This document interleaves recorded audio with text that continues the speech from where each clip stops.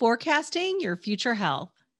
I'm Tanya Hall, and joining me is Dr. Rosalind Picard, professor at the MIT Media Lab, co-founder of Effectiva, and co-founder and chief scientist and chairman of Empatica. Welcome, Dr. Picard. Thank you. Such a pleasure to be here with you. Absolutely. Thanks for joining us. So tell us the mission, if you will, of Empatica, and why did you start the company? Our mission is to improve people's health, building wearables and AI analytics that really do help make their lives better.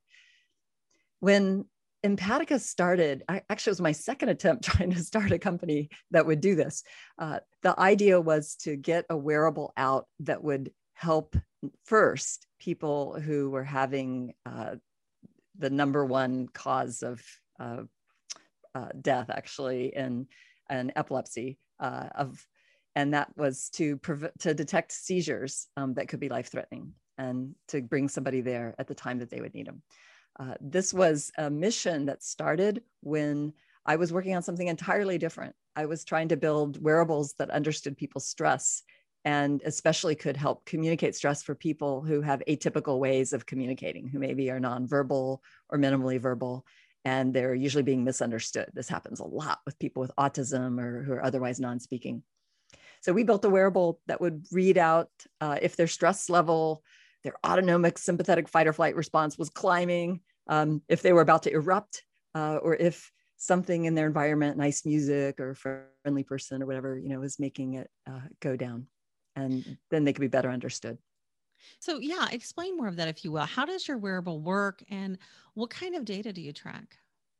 The wearables we built are a little different than what's usually out there. In addition to the movement and temperature and heart rate information that's pretty common now in high-end consumer wearables, we build all that and we build it at medical quality, and we add electrodermal activity, which is a little less well known.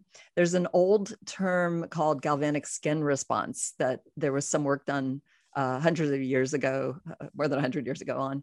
And there's also been some really bad work under that name. So the scientists usually call it electrodermal activity.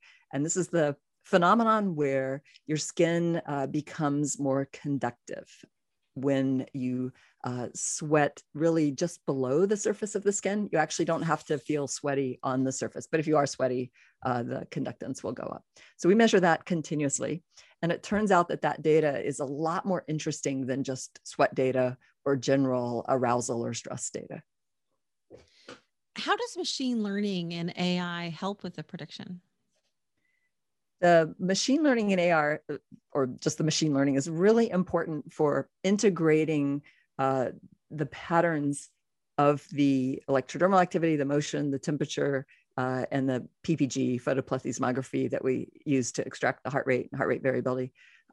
And we combine all of those and look at that data over time. And those patterns are reflective of a lot of changes in state. For example, we can tell different aspects of your sleep stage.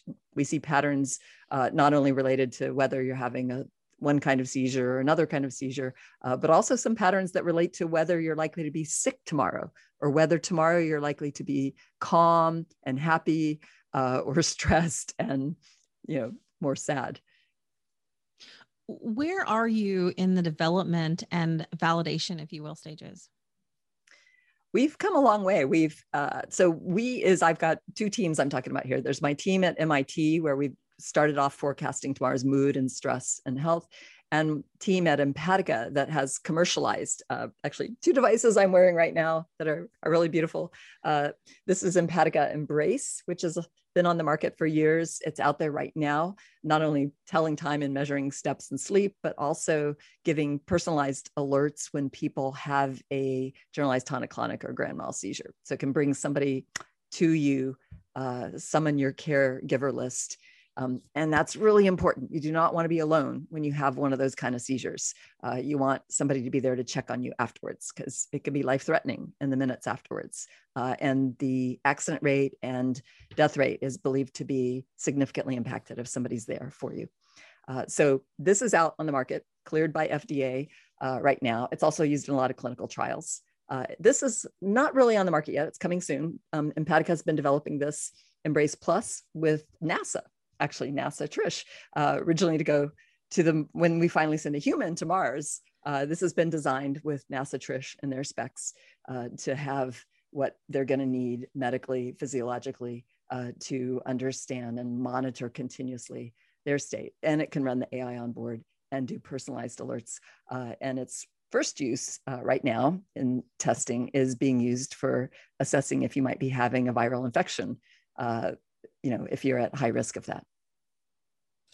Speaking of telling time and counting steps, how are your devices different from fitness trackers and consumer wearables? There's a big difference between a consumer device that you can load a lot of apps on, and it might suddenly be updating one of them when you're having a grand mal seizure, right? Not good timing. And a medical device where its number one priority is to take care of your medical needs, right? Not just to draw cute little butterflies or look like a gee whizzy design or something. That's nice. We want that on things we wear. I'm not dissing that. I'm just saying that if you have a real medical need, you're really concerned about carrying an infection to somebody or having a seizure or having a psychiatric event or something, then you might want a medical device that is, it goes through a lot of extra testing. FDA puts it through not only biocompatibility tests and all these other tests that like protect it if you drop it, but all kinds of things that might interfere with its performance get checked also. And FDA doesn't want those things in there if your algorithm is going to claim to do a certain thing. So it's got a lot more testing, a lot more safeguards, a lot more quality, usually a lot more quality components, not trying to save money on those cheap little accelerometers. You got to have ones that you can rely on. What are some of the next steps for your device, and what timeline do you expect to follow? Yeah, at Empatica, we're still a small company, so we're taking one step at a time, trying to do everything with highest medical quality, get FDA clearance. Right now, our focus is on getting more data around the viral infection forecasting and deploying devices where people are doing remote monitoring of the physiological signs as well. So we have devices out there when people want to be monitored at home, devices for healthcare workers and educators and people where you're really concerned that like you're symptom free, but you really want to make sure you're well because you might be going in to work with somebody for whom it would be a lot more dangerous if they got a viral infection. So we need a really high, what's called negative predictive value, where if it says that you're well, you probably really are well, 0.99 with our device. And if it says that you're high risk, right now we're like 0.95 with that sensitivity. If you really are sick with a PCR, gold standard swab up your nose. And if that says that you've really got a viral infection, our device right now, 0.95, that it's going to say that you have. Then we can tune these points a little bit differently, but our job is to try to tune these and get these right so that they are really useful for people who need to know that information. Should I get a test or am I likely to be safe to visit grandma? Dr. Rosalind Picard, professor at the MIT Media Lab, co-founder of Effectiva, and co-founder, chief scientist, and chairman of Empatica.